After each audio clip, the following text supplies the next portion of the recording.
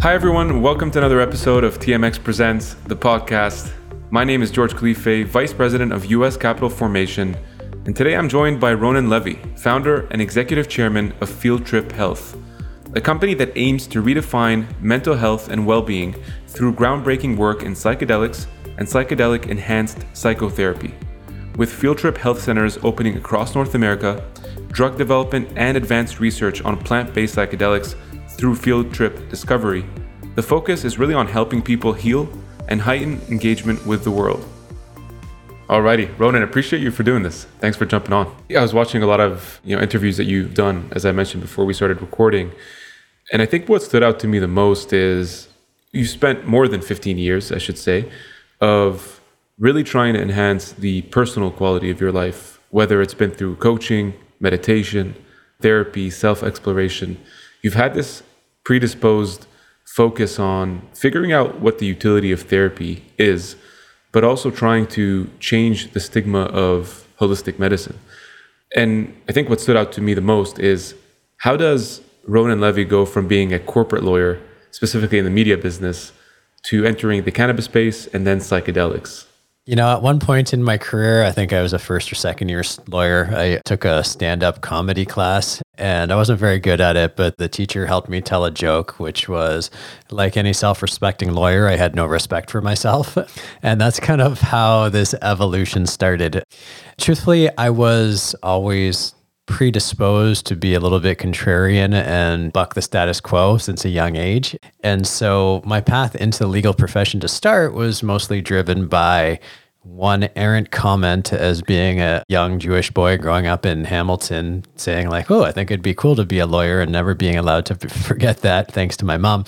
That kind of drove me towards the profession of law. But as soon as I got into it, I realized it was not something that I was well suited for in many respects. And so even though I went to law school and articled at Blake's and worked in private practice in corporate securities for a couple of years, I was always looking to progressively shift towards more business-oriented opportunities. And so I left Blake's and went to BioVale.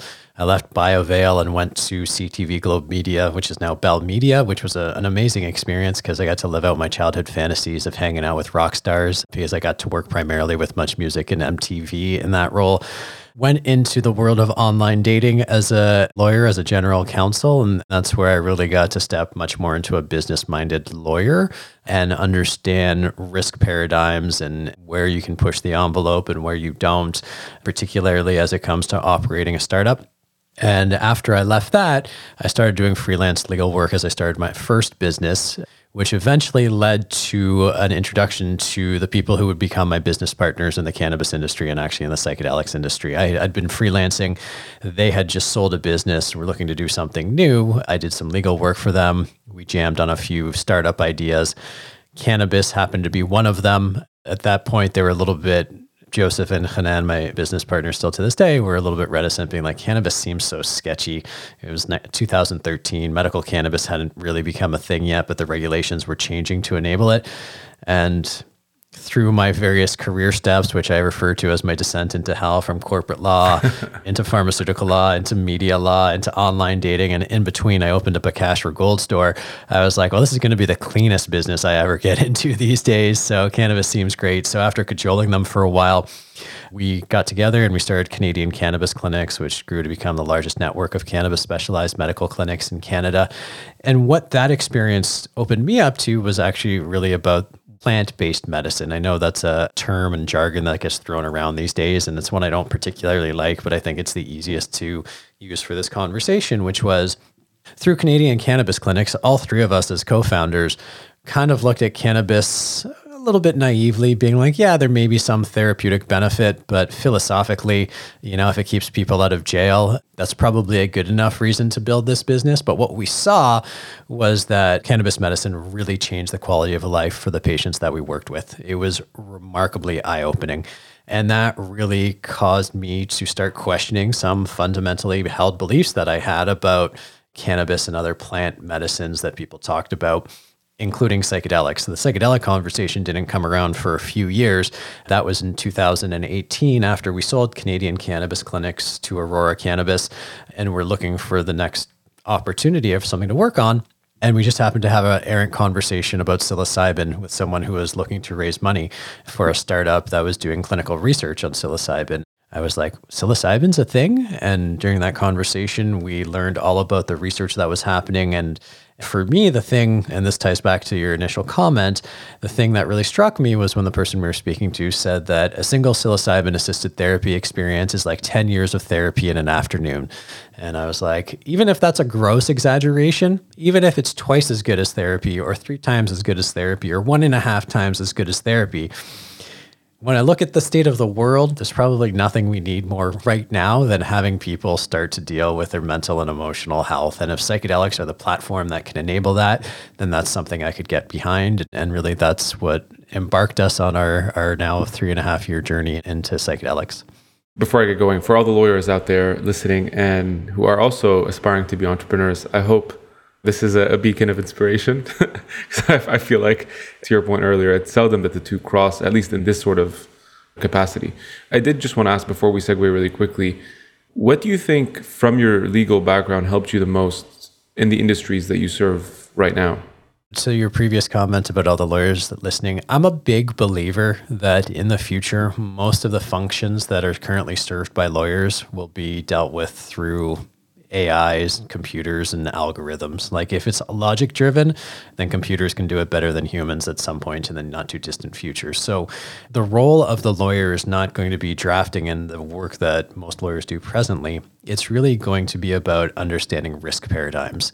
And the best lawyers are not going to be the ones that are constantly seeking to eliminate risk, but the ones that are trying to proactively encourage the optimal amount of risk taking. And so for all the lawyers listening out there, my advice to you is stop thinking about worst case scenarios. You should have an understanding of them, but start understanding what the best case scenarios are for taking risks and encourage that kind of behavior. I think that's going to become the most important skill. And that's certainly what I learned through my experiences. You know, I would sit down with clients and I do a simple math analysis being like, okay, what's the cost of this going wrong? And they'd put a number on it, like $5 million. And I'd be like, okay, what are the odds that this thing happens? And they'd put a fraction on it, 1 in 10. Okay. Now, what are the odds that if the 1 in 10 chances it goes wrong, it's actually your fault? And you divide that by another 10. And you keep doing that analysis all the way down. And you're like, okay, so this point we're spending thousands of dollars negotiating over is actually worth $5 on a rational expectations basis. Are you sure you want to keep fighting about this? And they'd inevitably say no. And I'd be like, that's the right decision. Let's move on. And that's how I really encourage people to look at the profession of law. And by learning to take those risks, it makes it an easy stepping stone to then make investment decisions and startup decisions if you're keen to move over to the other side. Yeah, certainly. And obviously it helps you playing in industries that are and continue to look at different ways of being regulated, right? I mean, you look at what's happening to cannabis and what continues to happen to cannabis, not just in Canada, but now in the US and around the world. I did just want to start because I think for the past couple of years, at least, folks have, whether you're on the investment side or just maybe a consumer recreationally, I think they've become a little bit more educated when it comes to cannabis, maybe versus psychedelics. But curious, as someone who's been on both sides of the coin here, what are some of the similarities with those two different hats? And what are some of the differences that you see between cannabis and psychedelics? From a superficial perspective, cannabis and psychedelics seem very similar, being these drugs or these medicines, choose your term of art, having been prohibited, made illegal, stigmatized, a whole war on drugs designed to provide misinformation. And I'm not a conspiracy theorist, but when you actually look into the war on drugs, it was just rife with misinformation to discourage people from taking them. And there's even documents and interviews from people in the Nixon administration admitting that they made up the war on drugs as a political tool to subjugate the counterculture revolution and the Black community and all that kind of stuff. So on that superficial level, you're like, oh, cannabis and psychedelics, they're kind of hand in hand, and they're both, at least as pertains to maybe psilocybin, plant-based medicines, natural products, right? So they have those kind of similarities, which is pretty correct. The other kind of similarity from a business perspective is over the last 10 or 15 years, there was essentially zero platform that these industries really had to be built from the ground up in terms of building the clinical infrastructure, in terms of building the cultivation and production infrastructure, in terms of distribution, all of that kind of stuff. And so those are the high level comparisons. That's kind of where the similarities end. What's really different about psychedelics versus cannabis is psychedelics are going to emerge as a services-based industry. We see it already in the language that's happening in the state of Oregon, where they passed Measure 109 to create the first legal psilocybin industry. They don't talk about it as psilocybin. They talk about it as psilocybin services. And what's being authorized is that people can go to a licensed clinical environment with a licensed clinician and have them oversee a psilocybin experience in that location. It is a service that you experience. Cannabis, on the other hand, is a product. You get a prescription, you get a medical authorization, or depending on the jurisdiction you're in, you walk into a dispensary, you buy the product, you take it home, you self-administer, and away you go. And that's the real difference. The other fundamental difference when we're talking both from a business perspective as well as a medical or therapeutic perspective is cannabis by and large is targeted towards symptom relief. It doesn't eliminate your back pain, but it provides relief from your back pain for a little while. It doesn't cure the epilepsy that people have, but it prevents seizures to quite an extensive degree. Psychedelic therapies, on the other hand, seem to be much more getting at the causative nature of a lot of our mental health challenges. It's like for most people experiencing depression, anxiety, PTSD, any number of mental health conditions, there usually is some sort of single or multiple instances of events that led people down a conscious and subconscious path that led to their mental health challenges. And psychedelics seem to have the capacity to help people unwind that, get at that initial trauma, that initial heartbreak, help you move past it in a way that it no longer manifests itself in your life to this day. So, if you've had like a terrible breakup and you're like, I don't know if I can get into another relationship again, as a very simple example, it's like it can help you actually get over that heartbreak on a much faster basis than years and years and years of therapy, so people can be more present or get into a relationship or whatever kind of restrictions we impose on ourselves, whether it's a lack of self-worth. I know I suffered, and probably just about every lawyer I went to school with suffered from imposter syndrome, which is like the sense you're not actually good enough, but somehow you've fallen through the cracks. It's like these are all mental and emotional challenges that we deal with. And I can talk about the theories around why psychedelic therapies seem to be so effective, but if you can help people get at those things, if you can help people be more compassionate to themselves, more compassionate to others, more optimistic, then I think it can do a world of good for the entire planet, not just those suffering with mental health conditions, but that's a bit of a deeper conversation. Well, I appreciate the overview of how they're different to how they're similar. And I start there because, as I mentioned, I think most people are probably more familiar with cannabis and at this point are gradually becoming more familiar with psychedelics, at least if not from a headline perspective, maybe sort of digging deeper on listening to podcasts like this one, and maybe from other notable influencers like a Tim Ferriss, a Peter Thiel, etc. So to summarize, I think from what you're saying, really, it comes down to two things in terms of how they're different. You categorize it as cannabis being a product, right? One that's at this point consumed recreationally, the other being service and experience. Because in many cases, if administered correctly, it's done in a professional setting, right? One that's obviously inviting, of course, but it has to be also accompanied with psychotherapy. So it's this long-term view of not just bandaging a problem, but trying to find a solution that sort of alleviates pain. Alleviates pain or actually causes the kind of healing. Like, to use an analogy, it's like your bones mend after a broken arm. And even though it sounds trite, your heart can heal after a broken heart, whether that's a relationship or a traumatic event or whatever it may be. And psychedelic therapies seem to accelerate the healing. You can get there. The easiest way to think about that is you can do this through conventional therapy techniques. A lot of the benefits we get from psychedelic therapies can be achieved through conventional therapy approaches, cognitive behavioral therapy, talk therapy, all that kind of stuff. You just get there much faster with psychedelic assisted therapies. It's like going to the gym. You can go to the gym and work out by yourself and you're going to make some progress, and that's great. But if you go to the gym and work out with a trainer and eat properly, you're going to make a lot more progress associated with it. And so psilocybin or psychedelics tend to be the trainer that just helps you get to the place you want to go a little bit faster. Yeah, because that was going to be one of my questions that I wanted to bring up, because I'm certain folks listening, whether to this one or to any other podcast, it's like this burning thing that's always on their mind of, this rebuttal of, well, why can't we get there naturally? Like, why do you need sort of this supplement to help you get there? And I'm glad you addressed that, right? It's like, even though you might have this capacity, sometimes you also might be deficient. I mean, I don't know if this is a proper analogy, but think of it also like vitamins. I mean, why do individuals sort of supplement on vitamin D as an example? Well, certainly you might be deficient if you live in a place like Canada, right? Yeah. Similarly, it's like you can choose to let your natural immunity fight off an infection. You can do that, but I think most people are happy taking antibiotics to make sure the infection doesn't get worse. And that's like artificial means. Like the antibiotics that we take are not necessarily naturally occurring products. I see it very much like vitamin D or an antibiotic. We take medicine all the time. Do we need to? No, that's entirely within the choice of your domain as a conscious, like independent agent. But should you? Probably good advice a lot of the time.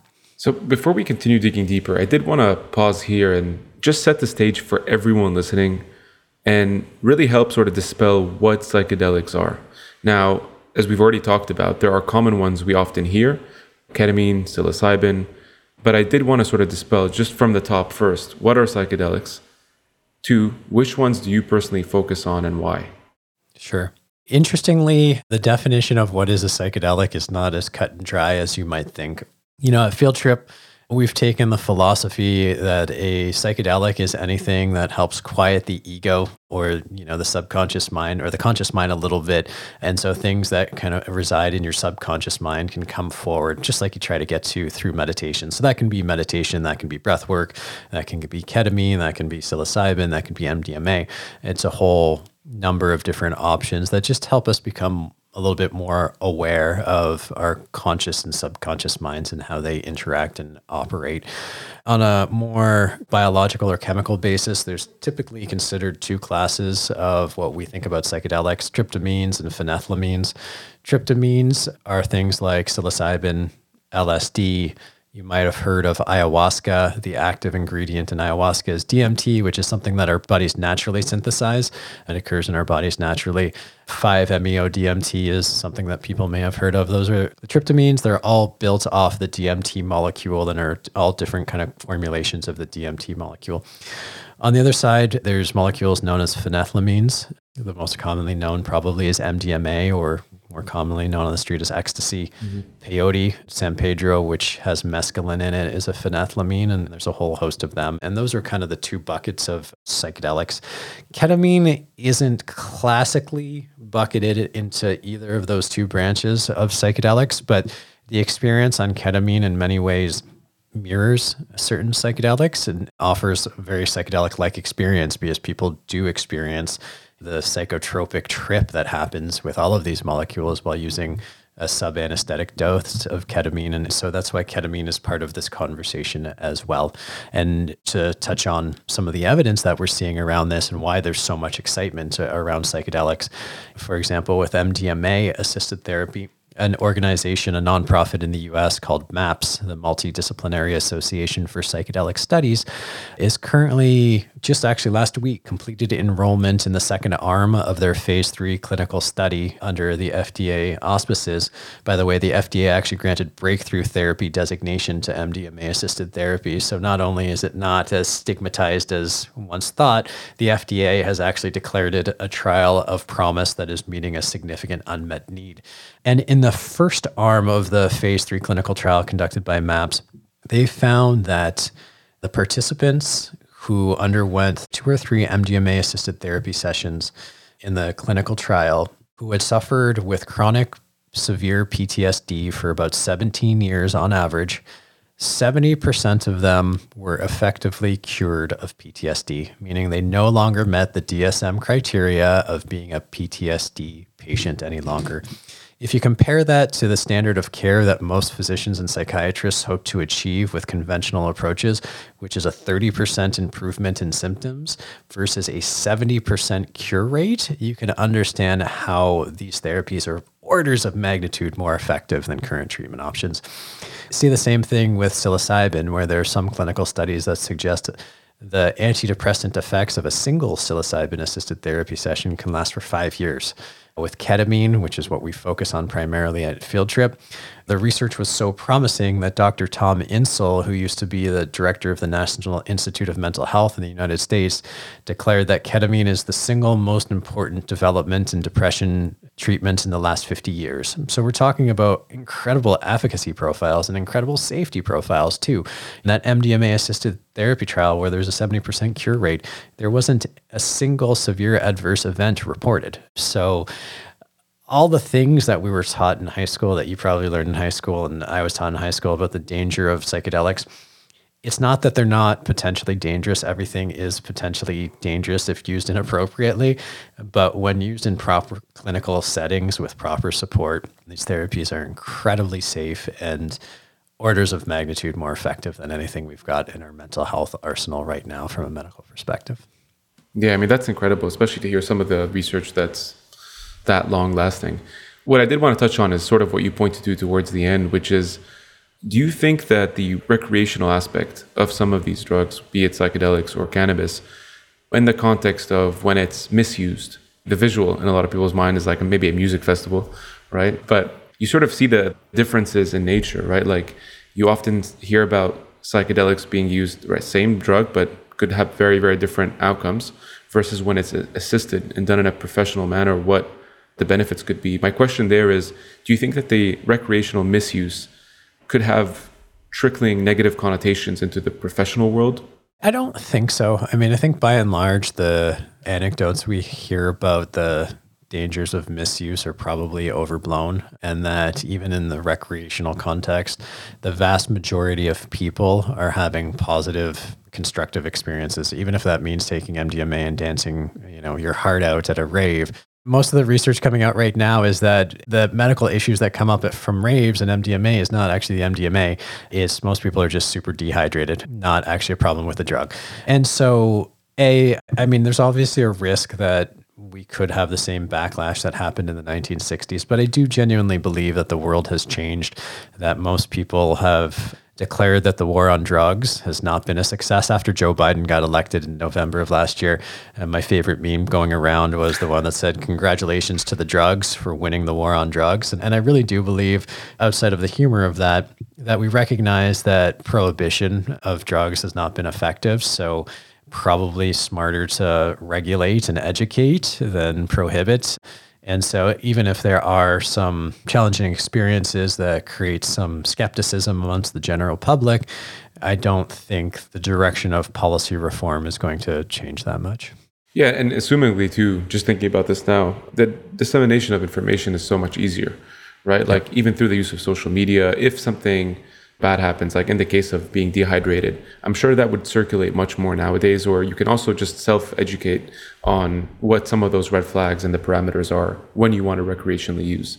I'm assuming that helps, right? Absolutely. That's one of the big factors, actually, the internet and like the ability of people to find like-minded people is one of the reasons that I don't think this box is ever going to be closed, right? I think there's just too much momentum. I think there's too much interest. I think there's too much need, and the science backs it up by and large. So I'm quite confident we won't see a rehash of the 1960s.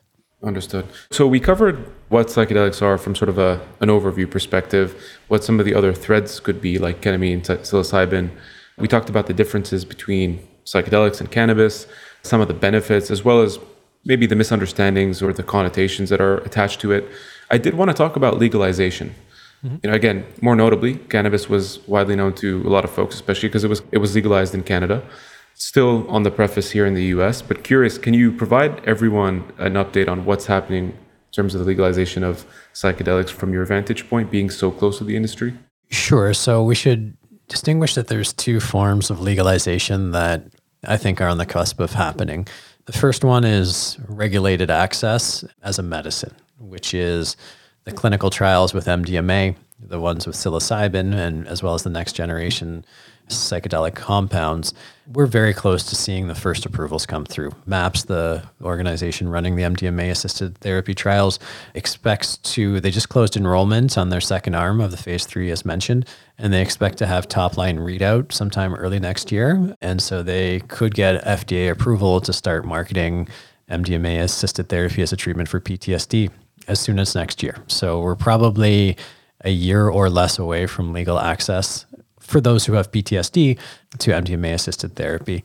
So that's one path. Like I said, MDMA-assisted therapy probably next year. Psilocybin-assisted therapy is likely on track for approval in 2025, 2026, assuming that the research continues to show such promising results.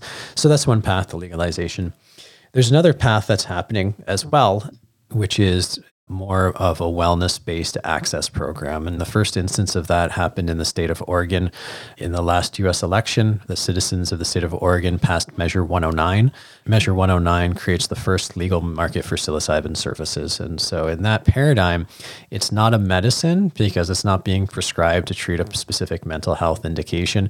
It's something that's accessible, kind of like cannabis in a recreational environment, but the difference being you have to go to a licensed service provider. So it's not just a product, it's a service.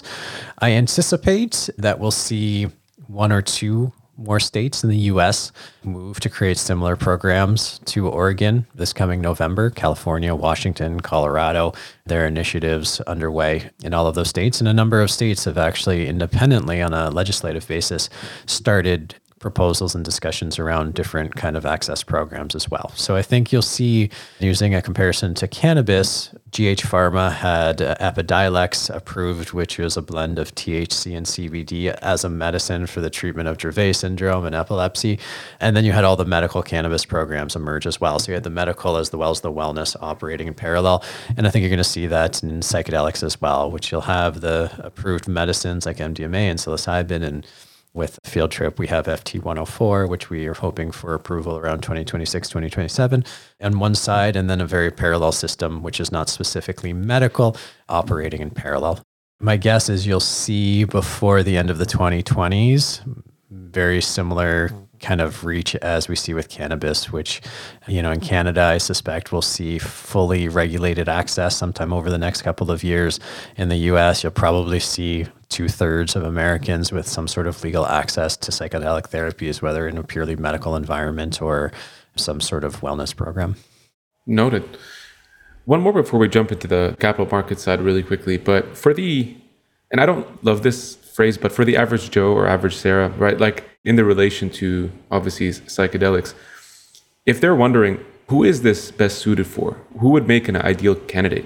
Like, do I need to show sort of maybe symptoms of potentially clinical depression or anxiety for me to look at a response? Or can I be maybe proactive, even when things seemingly are going well, but I just maybe want to enhance the personal quality of my life? Who would you advise this for? I'm a big believer that just as anybody can benefit from conventional therapy, I believe that just about anybody can benefit from psychedelic-assisted therapy. That being said, because the only legal option in North America right now is ketamine, and ketamine is a prescribed medication for which there needs to be medical justification to be prescribing it, I would say that ketamine-assisted therapy is best suited for people who have been diagnosed with depression or anxiety or going through, a period of intense situational stress, whether that's divorce or loss of a job or anything along those lines where, there could be a significant period of adjustment. Our medical advisors and clinicians at Field Trip generally feel comfortable prescribing to people in those categories. There are some clear contraindications: ketamine addiction, allergy to ketamine, which is possible if you're pregnant or nursing. If you have a history of schizophrenia or psychosis, generally, those are absolute contraindications. But beyond that, and I guess elevated high blood pressure can also be a contraindication as well. But beyond that, if there's medical justification, then I think these therapies can help a lot of people. What we're seeing at Field Trip, we have 12 locations across North America and Europe, 8 in the States, 3 in Canada, and 1 in the Netherlands. And the average person who comes through Field Trip and goes through our protocol, which is usually 4 to 6 ketamine sessions interspersed with what we call integration sessions, where you take the insight and awareness from the experiences and really try to turn them into action and take advantage of the period of neuroplasticity that happens after a psychedelic experience. We're seeing the average person's depression symptoms and anxiety symptoms go from severe to mild And those benefits are being sustained for, on average, 120 days or longer. And even though it's not apples to apples comparisons, the data and the results that we're showing at Field Trip, I would argue, make the protocol that we're using right now the single most effective depression and anxiety treatment option out there. I'm not familiar with any treatment option that provides such sustained and lasting benefits to people. And for anyone who's listening who may be struggling, the results that can be generated that you can experience are actually fantastic and may quite literally be unachievable anywhere else right now. Shout out to the Chicago clinic as well. I think we're in the same area, if I'm not mistaken. I live in the River North area. So I think that's where that, right? Chicago. That's exactly where we are, yeah. Yeah. I'm like, it's one of our clients, one of our issuers. Yeah. Always get pumped. Speaking of being an issuer, of course, and being home to TSX, but also being dual listed on NASDAQ, right, under the ticker FTRP. What I did want to ask is, like, how have the public markets benefited the psychedelic industry, specifically from a point of growth, right? Whether it's raising capital, whether it's making acquisitions, what in your mind has lended well to the strategy of being a public company in the psychedelics industry?